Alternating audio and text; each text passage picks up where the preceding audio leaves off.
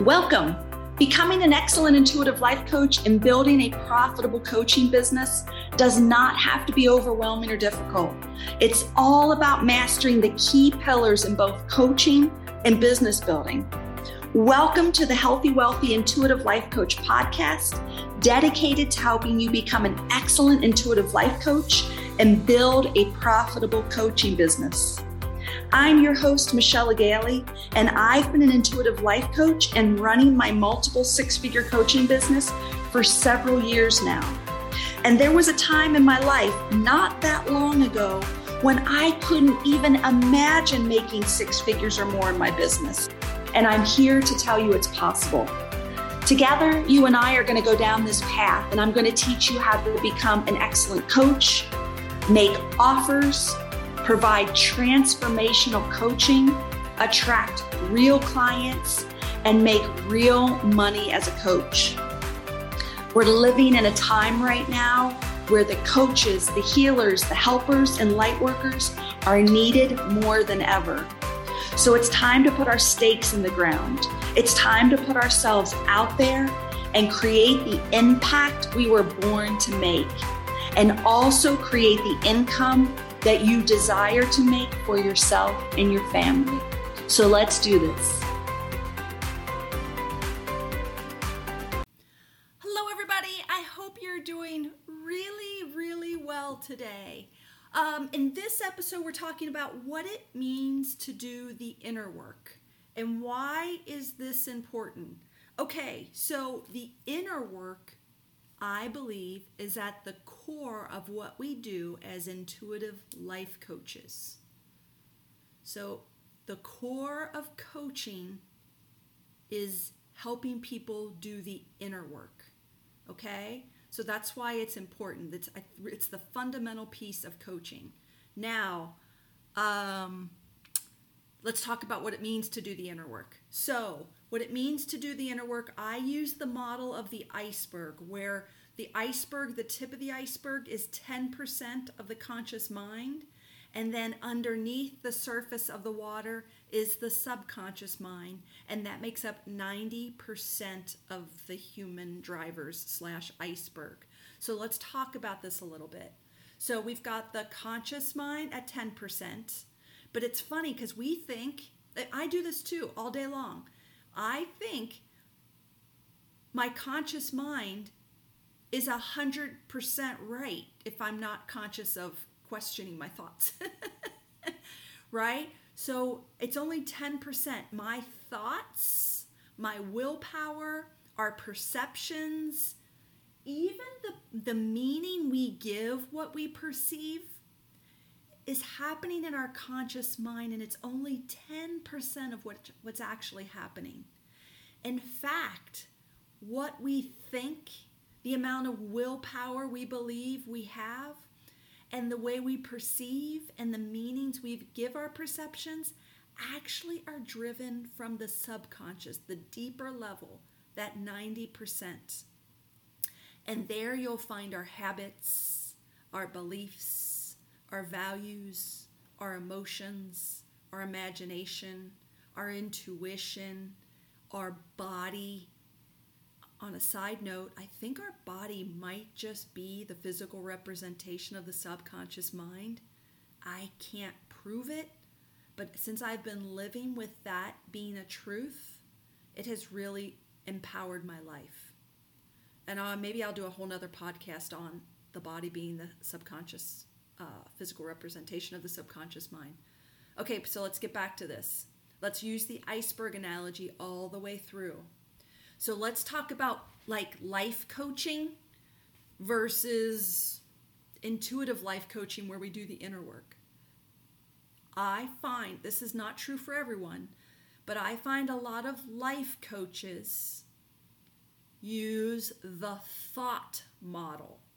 They say change your thoughts. If you change your thoughts, that means you'll change your feelings. That means you'll change the amount of willpower. That means you'll change the amount of doing you'll be able to do. Getting yourself to do the things you want to do, you believe you should be doing.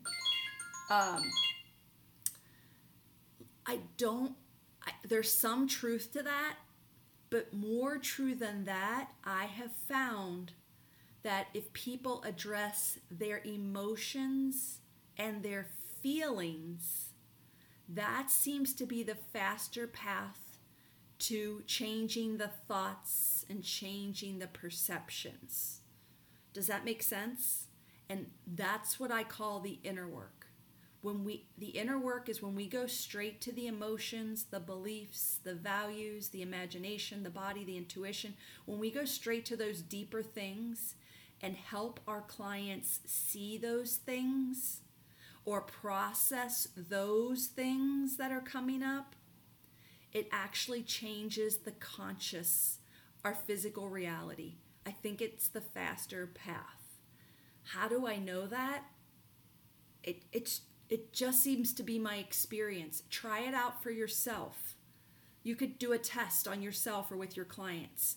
Work with yourself or a client on changing the thinking and see if their life changes.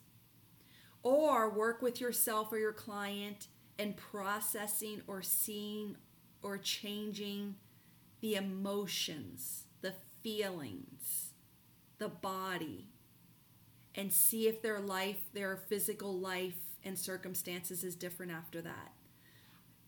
Test it out for yourself. That's how I've discovered that the inner work is the fastest path for people to change. Doing the inner work actually changes the way they perceive consciously. I think faster than changing the thinking. I'll give you a not great example probably. I'm always working on my mindset, which I believe is different than inner work. So the mindset is you change your mind, you change your thinking. So I'm trying to think of a good example. I've been doing it in business lately. Like one of the things I'm doing in my business is I'm building a team. So at the level my business is, I can't do it all myself now. I can't do the marketing. I can't do the teaching.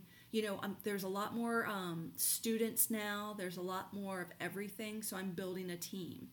And I have no experience with that. So when I don't have experience, if I don't have a skill set, I always go find a coach to teach me how to do it because I know it's the fastest path. And one of the things that I'm doing with my coach is when I talk to her or when I listen to her, she'll tell me how she thinks about it.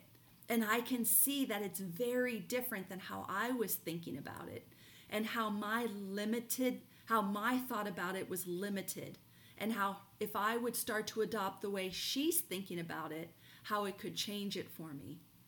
That's like an epiphany I have over and over again. And then I go about my day or I go about my next day and my next day, I notice I fall back into the old pattern of thinking really fast.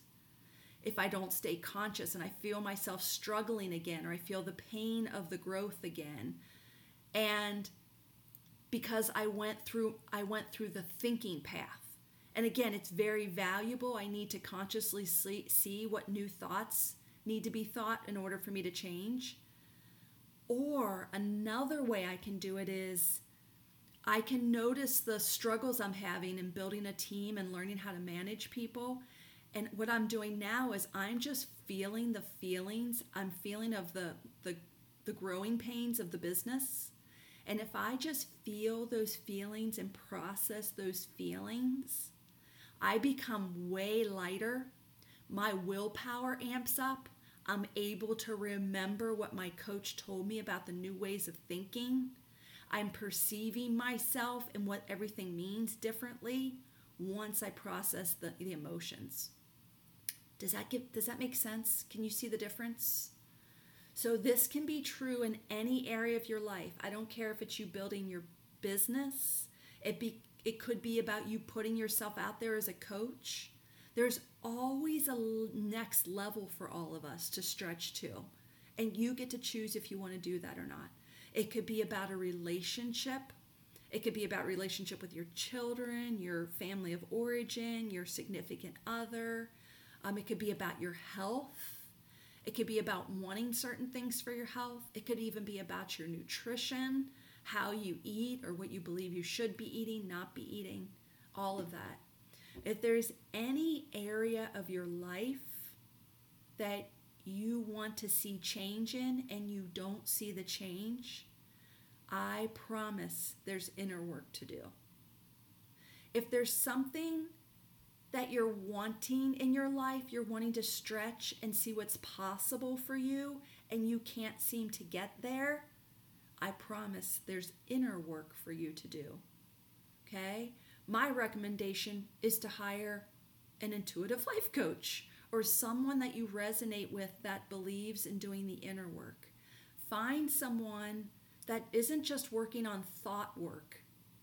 Find someone who's doing thought work and the subconscious 90% stuff.